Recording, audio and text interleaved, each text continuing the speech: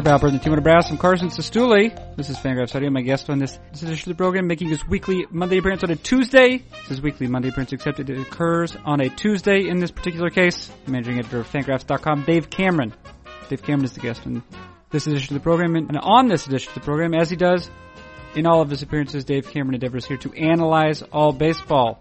Of particular note this week, some curious decisions. Some decisions in baseball with curious implications. For example, the Los Angeles Dodgers have signed third baseman Justin Turner, have re-signed third baseman Justin Turner to a contract for 4 years and $64 million. Why?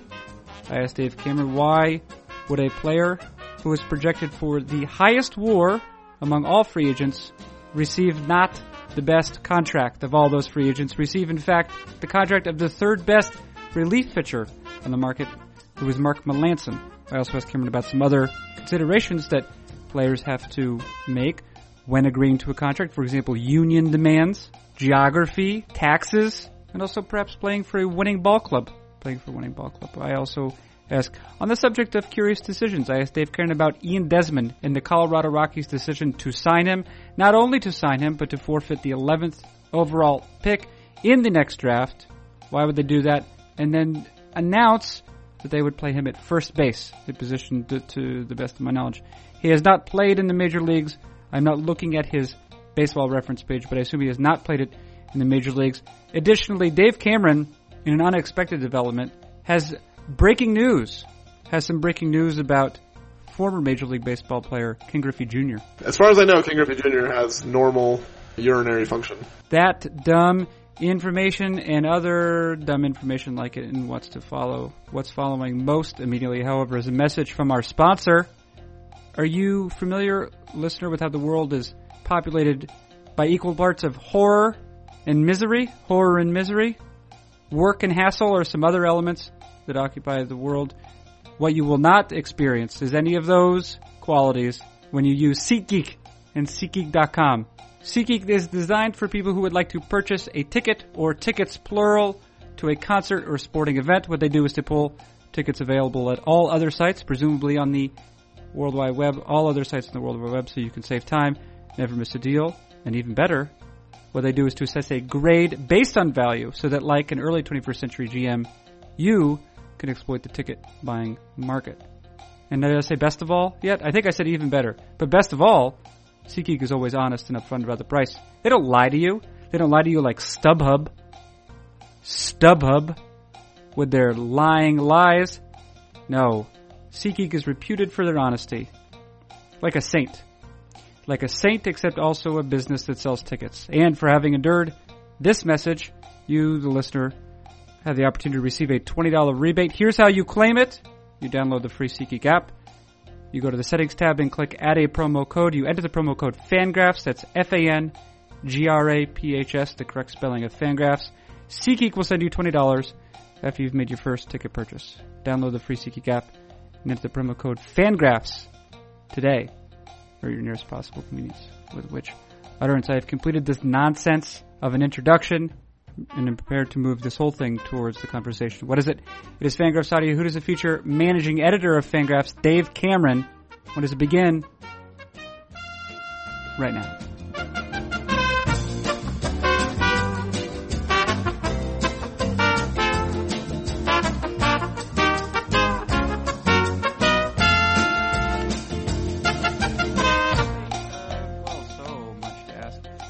We saw each other quite a bit during the winter meetings, but we did not actually record any of those conversations. Yeah, more than I would have liked. In terms of seeing? Yeah, right. Not in terms of recording. No. I think the precise amount of recording. Exactly amount of recording I wanted to do, but more of you than I would have liked. Right. I'm going to ask you today about curious decisions, and I suppose we'll start from the present. There appears to have been a curious decision made. And I suppose, well, I don't know. It seems curious from the outside. It concerns Justin Turner, who, has not quite officially maybe signed a deal for 4 years and $64 million? Yeah, not officially. So it's been reported that he's closing in on a deal. So not even reported that it's done yet. Okay. But if he were to sign, we believe that the terms are very similar to the terms. Yeah, Ken Rosenthal and Joel Sherman have reported that if the deal gets done or when the deal gets done, that's going to be what he gets. And for 64, as you point out today, Tuesday, the post at Fangraphs.com is very similar to the deal that Mark Melancon just signed to close for the San Francisco Giants. Yeah, you could actually argue it's even less because Melancon only got $62.5 million over 4 years, but he got an opt-out after the second year. So Melancon has a little bit more upside, where if he has 2 more good years, he could hit free agency again and reset his contract. If Turner doesn't get an opt-out, we don't know that he's not going to, but if it's just straight $464, that's worth less than the $462.5 with an opt-out that Melancon got. And what is the latest wisdom we have concerning how to price opt-outs, price in opt-outs? Yeah, they're different for every kind of player. They're worth less for a reliever because relievers have shorter shelf lives, so it's less likely that Melancon's going to be able to use an opt-out than, say, a younger position player who's more likely to stay healthy and be good in a couple of years. So the opt-out for Melancon might not be worth a ton of money. All the relievers, Jansen and Chapman as well, got opt-outs after their third years. I think teams are probably willing to give opt-outs to relievers because I don't think the odds of them being, elite relievers in 3 or 4 years is not very good when you look at the track record of relievers. So, they're probably only worth a few $1 million, but, Turner only got $1.5 million more than Melancon and, he might not get the opt-out. So I would think that the opt-out from Melancon is worth more than $1.5 million. Now, when you say the actual value of the opt-out, I assume that what you're doing is you're expressing in terms of an average. Because we do not necessarily know. Of course, we don't know. How Mark Melancon will pitch over the first 2 years of his contract. Yeah, we're basically talking about a probability, right? So, what are the odds that Melancon pitches well enough and the market continues to value relievers highly enough to where in 2 years he'll be able to get himself a raise, and then how significant will that raise be over if he hadn't had the opt-out? And say he's going to have 234 left on his deal, I think, or 232, something like that. What are the odds that he could get, say, 345, and so that gets him an extra $13 million, except you have to account for the fact that he would have gotten potentially some money in that 5th year if he hadn't had the opt-out and he was still pitching in the big leagues, so maybe he gets 5 or 6 or 7 million if he's just a, mediocre middle reliever at that point. So then the opt-out gets him $6 million, and you say, okay, what are the odds of him getting the opt-out? If it's, 20%, then 20% of $6 million is $1.2 million, and that's what the opt-out would be worth. So it's basically just a probability calculation. Are there other industries in which opt-outs exist? Well, most industries don't have guaranteed contracts the way Major League Baseball does. So, in fact, most even other sports don't even really. Yeah, most other sports don't have guaranteed contracts like Major League Baseball does, right? In the NFL, you can get cut. So the team opts out of paying you. Yeah, that's a really bad opt-out for a player. Yeah. But yeah, most people in life, you could opt out of Fangraphs anytime you wanted to. You could just be peace out, and off you go, and then and you have an opt-out. Well, you give 2 weeks' notice. You don't have to give 2 weeks notice. You could be a really lousy employee and just quit. Yeah. Is it mostly is it considered a courtesy 2 weeks? Yeah, I think 2 weeks is the minimum courtesy. Depending, I think in previous jobs that I have quit, I think I gave 6 months because I felt really bad that I was leaving and I wanted them to have lots of time to replace me. That maybe was too much. but I think 2 weeks is the bare minimum. Right. Yeah, it probably also matters what sort of job you're doing. If you're a teacher and you give 2 weeks notice, that's kind of a dick move. Yeah, absolutely. I think if you're a baseball player and you give 2 weeks notice, that's actually pretty great, right? I'm going to not continue playing for you. You should call someone up from the minors. Oh, neat. Right, you mean if you were going to retire? Yeah. Most guys who do it, they're just yeah, I'm gone. Well, Ken Griffey Jr. just got in his car and drove home during a game and called them from the road. I think he drove from Seattle to Cincinnati or something. He called them in Montana. It was oh yeah, by the way, I'm done. Really? Yeah. I've never heard that story. Yeah, he was pretty bad. In terms of his conduct. No, his performance. He was pretty terrible. Right. So he just left the game. Yeah, June or July or something like that. He was just I don't want to do this anymore. I'm a backup DH. I can't hit. What am I doing? I'm going home. So he just got in his car and drove home. You think he stopped? I would assume he had to pee. As far as I know, Ken Griffey Jr. has normal, urinary function. But do you think, like, I mean, do we know what hotels at which he stayed? He's a baseball person, probably a Marriott. Probably a Marriott. Okay. Yeah. Huh. I would read. Like I'm sorry, I'm forgetting the name of the author, but it was a great piece. I think it was also a popular piece. The story of Doug Mirabelli. Oh yeah. Being traded. Yeah. The oral history. That's right. Right. Yeah. I would at least consider reading a story of Ken Griffey Jr. riding home. Okay. I think you should call. Who would be the best one to do that? Ryan Divish, maybe. Or Shannon Dreher. She's close with Griffey. Okay. You should call her and pitch the idea. Also, a fun story, both of these Mariner related. Eric Burns, I believe, rode off a stadium in a bicycle. I think that's how he quit. He just got on his bike and rode through the clubhouse and rode away. Uh-huh. Yeah. During a game again? After the game. He had a bad game. He got thrown out at home to end the game or something like that. Made some bad play that cost his team the game. So he just got on his bike and left. And that was the end of Eric Burns, the major leaguer. And then I read Susan Slusser did a piece last week. Eric Burns is now an ultra marathon runner. That's not surprising to me. Yeah, he's a weird dude. Yeah, he seemed to have a lot of energy. Yeah, yes he did. I think I was talking to someone at the winter meetings, and they mentioned that Eric Burns played winter ball in the Dominican, which sometimes Americans go down to do to make extra money. You mean recently? Yeah, I mean probably 5 or 10 years ago. Well, back when he was still playing. And the fans loved him, and they called him Captain America because he had blonde hair, and he was the hero of the Dominican Winter League. Yeah. So this has been your Eric Burns portion of the podcast. Yeah, let's see. Rewind. Eric Burns, Ken Griffey Jr., retiring, opt-outs. Oh, and Justin Turner. Yeah. Coming back to that. We Yeah. don't know if Justin Turner has them. We don't know we if do Justin other Turner has players. opt-out. Right? And we've attempted to, and you explained how one would go about estimating the value of an opt-out. But even, so if you include the value of Melanson's opt-out, it's probably worth, if not the same, then possibly more than Turner's contract that he signed. Yes, so I would think most people would take 462.5 with an opt-out over 464. Let's ask about Turner then. Let's ask the reasons why he might make such a decision, and you speculate on some of them. And I suppose speculation is all one can make at this point. And perhaps all Justin Turner will allow people to employ in terms of understanding his reasons for signing this contract, or the Dodgers' reasons for signing it. But it seems curious nonetheless because Justin Turner, I think, as some combination of Corinne Landry and Craig Edwards have recently explained, was probably the best or second best free agent of this offseason. Yeah, we had him ranked as our number 2 overall free agent heading into the offseason on our top 50, and I think in the write-up I made the point of it's not crazy to prefer Justin Turner to Yoenis Cespedes. You could make a real case that he's the best free agent on the market.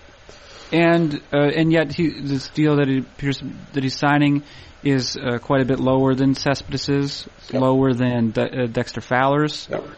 Less money than Aroldis Chapman received, about $20 million less, is that right? Correct. And $15 million, $16 million less than Kenley Jansen, and $6 million less than Ian Desmond. And if you told me that Ian Desmond was going to get more money than Justin Turner before the offseason, I would have thought Justin Turner would have gotten malaria or something.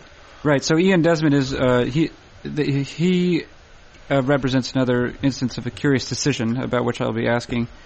But for the purposes of this, I would like to know what are considerations that both and you could even actually leave teams out of it entirely. I have a sense that there are always considerations players are accounting for that lay people like ourselves are not, or at least lay people like myself are not. I remember at one point. Right, there was pressure on Alex Rodriguez, and I think there's always pressure, right, to take the most money available to, especially if you're a star player. Yeah. Always to take the most money because you essentially you recalculate the price of a win or the various thresholds at which other players can point. Yes, you set a precedent that the theory is the rising tide lifts all boats, right? So like if a star player gets a lot of money, everyone else below him can be like, I'm not as good as that guy, but I'm 90% as good, so I want 90% of the money. Right. Okay. So that's one method, and then as you point out, of course, there's also the virtues of a familiar situation. So in this case, that would be not just the Dodgers, but perhaps larger than that is like the Los Angeles County area. Right. As one of our commenters pointed out, he was born in Long Beach, went to high school in Longwood, went to Cal State Fullerton, I believe, or one of the Cal State schools. And then the first time he had free agency after the Mets waived him or released him or whatever happened there, he chose to go to the Dodgers, and now his first chance he has to leave the Dodgers, he's like, nope, I'm staying here. So, seems likely that Justin Turner likes Los Angeles. Right. And from your memory, I guess, what are sort of some of the most explicit examples of the hometown discount? To what degree does it actually exist relative, especially to how often it's invoked? Yeah, I mean, I think, like, Javier Vazquez was, I think, famous for only wanting to play on East Coast teams because he wanted to fly back to Puerto Rico, I believe, which is where he was from, regularly, and the East Coast cities have non-stops to Puerto Rico, or West Coast cities do not.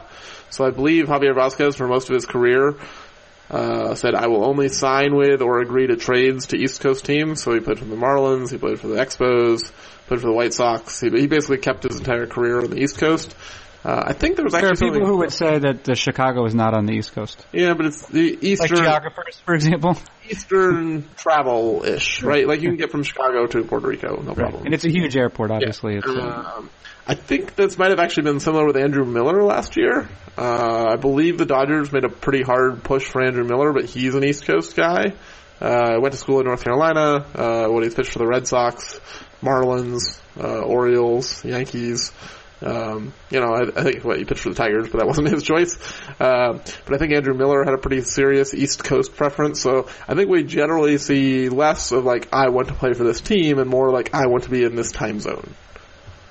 Right. Well, now, it seems, are there other teams that would have had the financial wherewithal on the West Coast or in that general region to sign Justin Turner, or are the Dodgers the only one? Well, I mean, I think if you look at like what are the West Coast teams that are trying to win, it's probably the Dodgers, the Giants, who you could say could do the third baseman and probably would have done well to steal the Dodgers third baseman. Like, I know they went into the offseason saying we need a closer, but really, I mean, if they only had $64 million to spend and they could have taken Justin Turner and installed him at third base, that's a better use of funds. Mm-hmm. So I think they could have been an option if they weren't just entirely focused on relief help. You could probably say that the Mariners probably could be in at $64 million. They don't need a third baseman, but maybe they could have pitched him on playing first base, which I think currently is some combination of like Danny Valencia and Dan Vogelbach, which, Justin Turner would be better than that. But San Diego's rebuilding, Oakland's rebuilding. The Angels don't have a lot of money, so they might not be in the mix, but really, I mean, $64 million in this day and age, like, everybody kind of has that. Right. So we're talking about some considerations that might occur to a player that might not to a layperson in terms of accepting a contract. One of them, discussed briefly, that just, the union and your colleagues will probably want you to accept a high contract. Geography is one we're considering now. What is, can you tell me about taxes? Yeah, taxes in California are really high. Okay, so taxes in California, do you have any concrete sense that players have signed for one reason or another, or they've agreed to, say, like what appears to be a lower overall value after being applied by the effective tax rate, or after being, subjected to the effective tax rate of a state, it will actually that contractor would actually pay them more? Yes, I believe Texas does not have a state income tax. I'm not 100% sure that's true, but I'm like 98% sure that's true. And so Texas all the Texas teams can be desirable places for players to go for tax reasons, because there's, you're gonna have to pay the federal tax no matter where you play, but not having the state income tax can make a pretty big difference. And so I believe California has like a 15% state tax on funds over $1 million. So when you're talking like 15% of your annual salary on, marginal difference, that can be a huge chunk of change. I believe Zach Greinke last year when he signed in Arizona, there was some talk that like the tax base in Phoenix is so much more favorable for ball players than it is in California. That was part of the reason why he was willing to leave the Dodgers to go to the Diamondbacks. Obviously, $206 million helped too, but there was definitely some thought that the tax base in Arizona helped the Diamondbacks make that offer. Right. All right. But it doesn't seem as though it necessarily. I mean, you're talking about $200 million for many players. There's going to be the differences will be somewhat marginal. Yeah, I mean, at this point, you're trying to figure out if you can like save, $1 million here, a couple million there. I mean, when you already have a couple $100 billion, maybe another $1 million doesn't matter all that much. But if you're just really incentivized to make as much money and to grow your bank account as large as possible, I think Texas and Florida are the places to go. Are there any other variables you can think of off the top of your head? Well, teams, guys like to win, so. Oh yeah, that's a good point. Winning. Yeah. Winning matters. Yeah. I guess there have been instances where players have taken less to play on a winning team. Oh yeah, lots of them. I think we specifically see like with the Astros, maybe last winter or the winter before, like they had a real hard time getting people to take their money. They were reportedly the high bidder on Andrew Miller and like a bunch of other guys, and eventually they just made the Ken Giles trade because no one wanted to sign there. But I think the reputation has probably changed somewhat rapidly, right? Yeah, I mean now it's a better team. If people could look at it and be like, oh yeah, this is a young rebuilding club that's ready to go instead of a team that I'm going to go lose 100 games on. So. And I know that like the Kansas City Royals, around the time they signed Jason Vargas. Yep. One of the it was even before Jason Vargas. It was Gil Mesh. Oh yeah, Gil Mesh, $55 million. Yeah, and the point was like, well, they can't sign many people, so they sign who they can. Right. I think the Rockies have made this argument too. Whenever they give too much money to a bad pitcher, they're like, well, pitchers aren't going to come here unless we give them like twice as much, or unless they trade for them. Right. So that's their method. But then, of course, they probably get a. Do you think that the Rockies get a discount on hitters? Not necessarily. I think the penalty they get on pitchers is probably larger. Like, they might get a little bit of a discount, but I don't think we've seen a lot of examples of hitters taking less money to go to Colorado just because they're going to put up big stats in Colorado, because I think everyone in baseball realizes, like, oh, yeah, we're just going to park adjust your stats. You hit 47 homers in Colorado, that's the same as, like, 29 anywhere else. Was Dante Bichette, was he a good player? I think he had maybe the lowest WAR of any player who's ever had like 100 RBI season. I think Paul Swiden wrote about this, where he had like 120 RBIs and like a negative 1.5 WAR or something. So no, I don't think Dante Bichette was actually a good player. Yeah, right. Andres Galarraga was actually a good player. He was actually a good player. Yeah. All right. Well, let me ask you one other question with regard to the Turner contract, and then I want to ask you about the curious decision of Ian Desmond at first base. Here is the thing, is that the Dodgers, actually not only in Justin Turner, but also in Kenley Jansen, have signed 2 players to whom they had extended qualifying offers. Can you tell me about the sort of savings that gives the Los Angeles Dodgers? Not unless you phrase the question in a way that makes sense. Okay. They extended $80 million and $64 million. What do you mean by savings? So, all right, well, savings relative to if those 2 players had signed for another team. Well, then if those players had signed elsewhere, then they would have saved $144 million. Oh, yeah, that's right. The savings, no, this is what I mean. The savings that the Dodgers get for signing them as opposed to another team having signed them. Do you see what I'm saying? So say I am the Giants and I do sign Justin Turner, right, then I'm going to have to pay essentially a tax for having signed him. Yeah, so there's a little bit of asymmetry here. The tax that teams have to pay to sign a player is larger than the reward that teams get for losing a player. Because, like, say, the Rockies, we'll talk about in a second, they gave the 11th overall pick to sign Ian Desmond. The Rangers do not get the 11th pick in the draft. So there is some asymmetry here where the penalty is higher on the signing team, but it's not that there's a tax on signing and not a tax on re-signing. If the Dodgers had let Turner and Jansen go, they would have gotten draft picks for letting them go. So they did pay essentially a tax in giving up those draft picks for not letting those players leave. Oh yeah, that's right. Oh, so they paid a tax. So it's actually like they're paying a tax. little. But in a sense, it's like they're paying Turner. The Dodgers are paying Turner a little bit more than $64 million. Right. I mean, when you look at it from the team's perspective, all of the qualifying offer guys cost a little bit more than their salary. Right. But it would have cost, and that's an interesting point about the asymmetry, because it's not an exact translation in terms of picks. Yeah. Well, good points all around, Dave Cameron. Hey, so Ian Desmond was signed for what, $70 million? Over 5 years, yeah. Over 5 years. And, of course, Ian Desmond was a player who last year had been extended a qualifying offer, and, he ended up having to settle on a one-year deal, didn't he? He took 1 year and $8 million to go show that he could play the outfield and kind of give teams more options for their aging curves for his future, because I think he wasn't a very good defensive shortstop, and people probably looked at him and said, look, we like the bat, but we're not sure about the gloves, we're not sure what you are. So he took $8 million to go play in Texas, showed people that he could actually play the outfield and actually play it decently, and then the Rockies signed him to play first base. What is the opposite of recency bias? Well, I mean, maybe the one opposite is not to have a bias based off of recent. No bias. No bias. Okay. Well, what is it if you exhibit bias because of what a player, because of your earliest exposure to a particular phenomena? Yeah, I don't know if that actually has a term. It might be primacy bias. What do you think? Yeah, sure. We could use that. Primacy bias. I'll buy it. Yeah. Oh, yeah, I think it might be a thing. Let's call it primacy bias. Okay. And this is something to which, and perhaps I'm speaking only for myself. I frequently am, but I'm also not that special. So perhaps one other person out there has suffered from this, which is, and this very much applies to Ian Desmond. He began the season quite well, if I remember.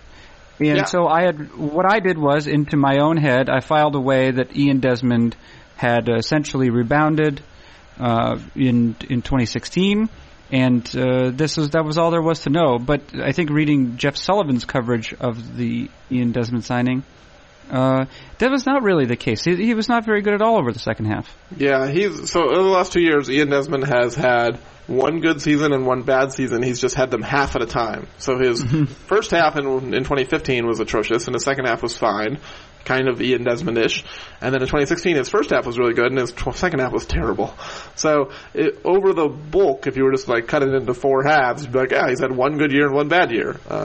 But each of the last 2 years has been a mix of, hey, this guy's really good, and oh man, this guy's the worst player ever. Yeah, he was.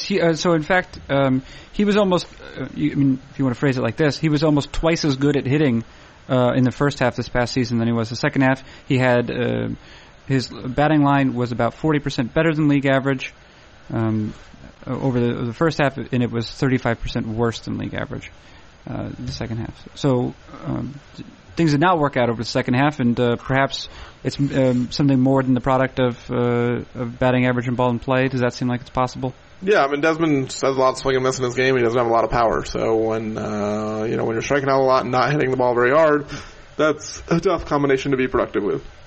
I guess he's relied quite a bit on his BABIP for his overall offensive profile over the course of his career. Yeah, for sure. Yeah, right. In addition, of course, having played shortstop, he didn't. The offensive bar was not always particularly high, but as a center fielder, it's a little bit higher. And then as a first baseman, it's very high. Yeah. Can you discuss? Is suggesting that Ian Desmond is their first baseman, is that only because the Rockies are going to trade someone else and they just don't want to say that? So that's what I thought when I heard the news. And I think that's still a pretty decent chance that that's what actually happens here, is they're like, no, this is a stupid plan. We should go get a real first baseman and stick Desmond in a position where he has value. So I think there's a good chance that happens, or at least a decent chance that happens. In talking to people in National Harbor, where we were last week, there were enough people who were involved in the conversations or had talked to people involved in the conversations that there was a sense that this was actually the Rockies' plan, is that they like Desmond as his athleticism. They think he could be a plus first baseman. They really like his character. This is the spot they had open. It's better than spending money on Mark Trumbo, was an argument I heard, which is not wrong but is also not right. Well, that's like we just stumbled upon that right there. We recognize that there are different kinds of opposites, right? Yeah. One opposite of recency bias is no bias. Another one is primacy bias. You can be just because a player is better than Mark Trumbo, or a signing is better than signing Mark Trumbo, doesn't necessarily mean it's also a great signing. Yeah, you could be like, I'm not going to stab myself in the face with this knife. I stabbed myself in the arm with this knife. And like, good job. Also, bad job. Maybe just don't stab. Yeah, stop stabbing. Yeah. Who's making you stab all the time? Why are you doing this? Stop. Knock it off. So I think the Rockies, we don't know what they're doing, which has basically been the case for the last 10 years. We don't know what the Rockies are doing or why they're doing it. They do weird things. They did weird things last winter. They're doing weird things this winter. I think the Rockies are probably going to make a move. But if they don't, if this was the plan, if they really just gave up the 11th pick in the draft, the highest draft pick you can possibly surrender, and $70 million to play Ian Desmond at first base in a market crowded with right-handed first base options, this is the worst free agent decision we've seen in a couple of years at least, and maybe longer than that. Like, if they're going to stick him at first base, he's a one-win player in decline that costs, a draft pick that's worth more than he is, plus the $70 million for a team that's not that great. What do you see some good possible outcomes from this? I mean, like the way that they would be, if you do take for granted that they want to play him somewhere else, what's the sort of ideal course, so far as you can tell? I mean, trade an outfielder and stick him back out there. Like, that's really where his athleticism plays the best. But they already have too many outfielders, right? So, like, they have Charlie Blackmon, Carlos Gonzalez, and David Dahl. That's a pretty good starting outfield. You're probably not going to trade Dahl, who's young and cheap. They shopped Blackmon theoretically, but the price was too high, so the teams who were interested in Blackmon traded for Adam Eaton and signed Dexter Fowler instead. I'm not sure how many teams out there are still looking for a center fielder. They've talked about trading Carlos Gonzalez for like the last 32 years, and they've never traded him. Then there was a report last week that they're talking to him about a contract extension. At the very least, I would think, like, if you're aligning this roster, just play Cargo at first and stick Desmond in the outfield. Desmond's a good athlete. Cargo is not. At least not a very good defensive athlete anyway. Gonzalez has talked about being willing to play first base and seeing him ending his career there. Like, if you're going to keep these guys, play Desmond in the outfield and Gonzalez at first, or just trade Gonzalez, put Desmond out there, or trade Blackmon and stick Desmond out there. There's a lot of options they have. The trick is that I'm not sure any of them are like great options. Do you have a sense of how a team goes? I mean, so, like, would they have talked to Ian Desmond and said, we're going to bring you in to play first base, and Ian Desmond was like, okay? Yeah, that had to be part of the negotiations, and like a big part. Like, Ian Desmond's not signing, and then you're like, oh, by the way, we're moving you to first base, if he's not on board, right? So, if this was the plan, they had to sell him on this plan before he signed, and he had to agree to play first base. This is the trick that goes with like this is all just a ruse until they trade someone. You either have to tell Desmond, hey, you need to go along with this lie, and you need to publicly go along with it, and be like, yeah, I'm coming in to play first base, and I'm really happy about it, until we, like, snooker one of your now teammates, trade them, and give you their spot, so now they don't like you very much. Or, you snookered to get Desmond. You told him you came in to play first base. He's like, gets a new training regimen, figured out how to play this new position. And then you're like, haha, just kidding. We only did that for a few weeks. Thanks for joining us, under a lie. So either way, it's not great. Yeah. It was curious. Was that the most unusual move you think you witnessed over like the last week and a half? Or the last few years. I mean, like, signing Ian Desmond to play first base would be, like, about as normal as signing Rich Hill to be, like, your right-handed arm out of the bullpen, considering he throws left-handed. Like, oh, what am I doing? Like, I haven't talked to anyone of the Rockies, so I haven't heard their side. I don't want to say, like, there is no reasoning for it. I just don't know what it is. Especially in a market where, like, your division rival gets a really good third baseman who could play first base in Justin Turner for less money. Like, if the Rockies had a chance to spend $80 million and get Justin Turner, and they spent $70 million and got Ian Desmond, that's an epic disaster. So now that they have conceded rights to the 11th overall pick in the draft, which, as you mentioned, is the first one that's not protected, right? Yep. Are they incentivized now to sign another free agent? Yes, to some extent, because the cost of all the other qualifying offer free agents went down. The trick is, like, who and where, right? So, like, they already have too many position players, which is why they stuck Ian Desmond at first base. They're like, oh, we should sign more qualifying offer guys. What, are you going to sign Jose Bautista? Where are you going to stick him? You're going to sign Mark Trumbo? He's bad. Don't do that. You're going to sign Edwin Encarnacion? Well, you just signed Desmond to play the position that Encarnacion could go. You're going to try and sign, I don't know, what other players got a qualifying offer? Not very many. Like, it's not really a position that the Rockies can be like, okay, we're going to sign 3 guys because they don't really have places for the type of free agents that are available now that they signed a guy who doesn't play the position of all the other qualifying offer players. Do you, the Tigers could benefit from a center fielder? I mean, a lot of teams could benefit from a center fielder, but like the Tigers are looking to cut payroll and, get younger. So I don't think they're looking at giving up prospects, which they don't really have that many of, for Charlie Leckman. Like the trade fits out there. St. Louis was probably the best one. That's off the table. Washington was a reasonable one. That's off the table. It's not like there's no other teams out there looking for a center fielder, but there's fewer of them. And if the asking price was too high for the teams who needed them the most, unless the asking price is going to come down, I don't see why teams with a less urgent need would pay Colorado's asking price. It's a bit mysterious. It's a curious decision, Cameron. It's a curious decision in the way that, like, playing in traffic is a curious decision. You'd be like, oh, look at that guy. What a weird decision. I don't know why he's trying to dodge cars.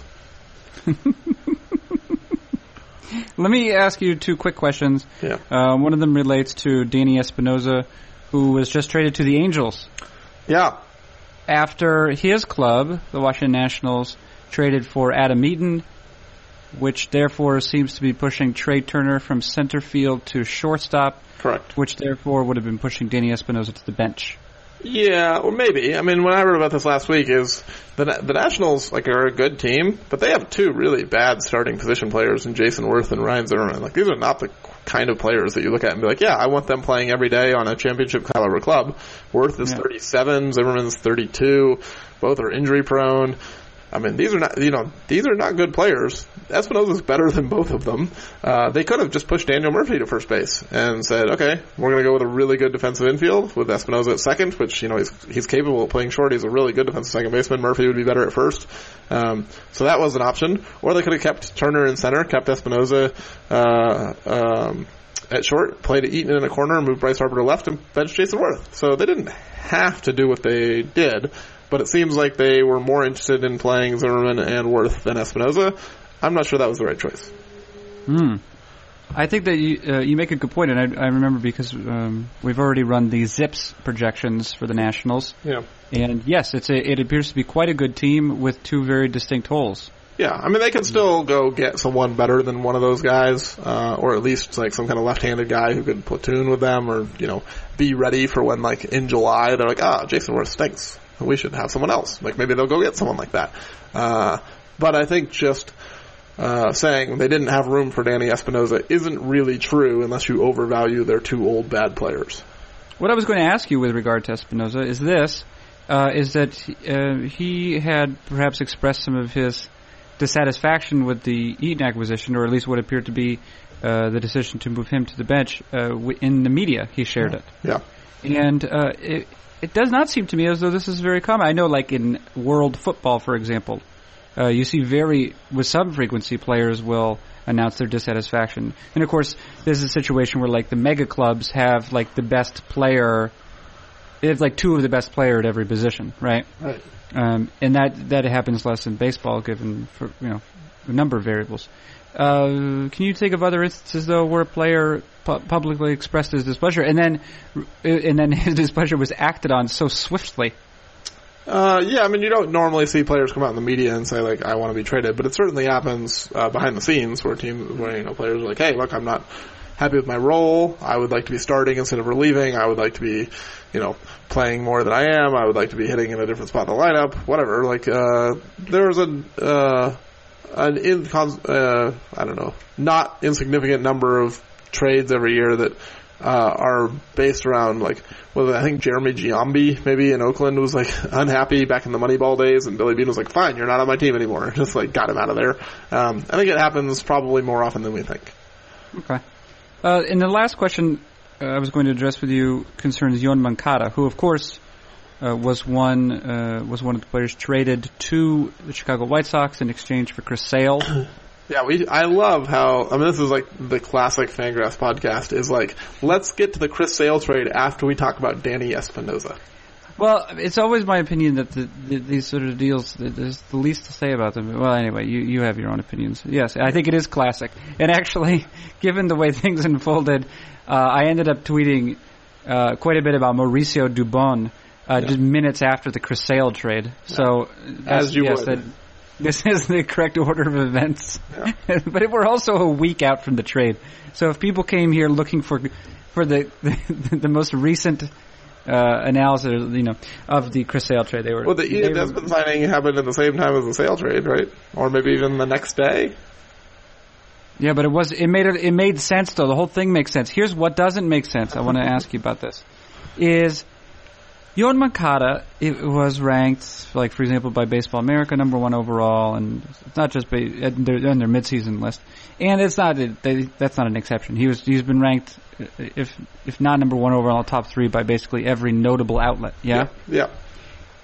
And he has great tools, excellent tools, really impressive physique, etc. He also has demonstrated real problems with contact. Yeah. And I'm always wondering...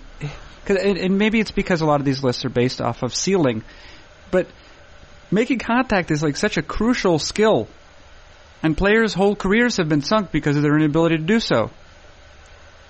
So what's the deal with that? So I think there's optimism that a current flaw is not a permanent flaw. So This was also an issue with Chris Bryant a couple years ago, right? Like Chris Bryant was considered the best prospect in baseball, or one of the best prospects in baseball, and there were still people out there being like, well, look at the strikeout rate, he could be Brandon Wood. And because Chris Bryant struck out a lot in the minor leagues, he struck out a lot his rookie year. And, despite being a very good player his rookie year, people were like, well, 32% strikeouts, that's not gonna work. And then last year Chris Bryant struck out like 24% of the time, right? And like Javier Baez, 40% strikeout rate in the big leagues, and then last year 25% or something. So I think there's some hope that not that Moncada's going to ever become, Ben Revere, but like maybe instead of an extreme contact guy, he's going to be an average contact guy. And if he has average contact with, above average power and, plus speed and really good athleticism, and he hits the ball hard, at that point, I don't think it's that hard to see him as a, very high ceiling guy. He just needs to not strike out, 35% of the time. He needs to get it down into the 20s. Right. You know who was ranked second overall right behind Chris Bryant in the 2005 Baseball America list? Was Byron Buxton. Yeah, who has some contact problems. You just said the word 30, or the figure 35%, because that was actually his strikeout rate this past year. Yeah, but I think there was maybe in August or something like that, Byron Buxton maybe looked like he was starting to put it all together, and he struck out a lot less and hit for some power, and I think no one in baseball has given up on Byron Buxton, right?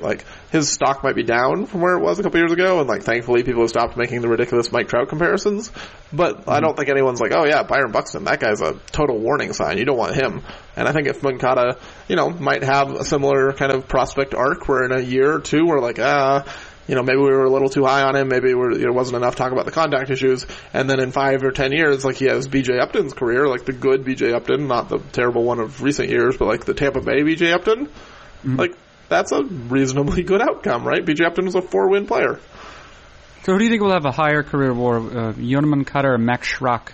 I don't know how many ways I could bet on Moncada, but I would like to do all of them. What about Mauricio Dubon? Yeah, I'll take Moncada's career WAR over Mauricio Dubon's career WAR without thinking about it. What about Mauricio Dubon plus Max Schrock? Still taking Moncada.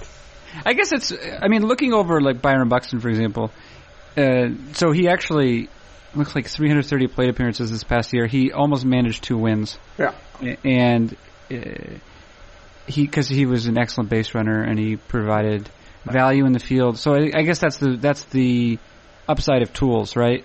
Yeah, there's a floor here for these guys, right? No matter, we don't know Moncada's going to hit in the big leagues. There's a lot of guys who scouts were sure were going to hit who never hit. But if you are a plus runner, you're pretty sure that that's true, right? We don't get speed wrong. So Moncada's fast. And we don't know what Moncada's going to be at second base, but if he's not very good out there, it's not that hard to put him in center field.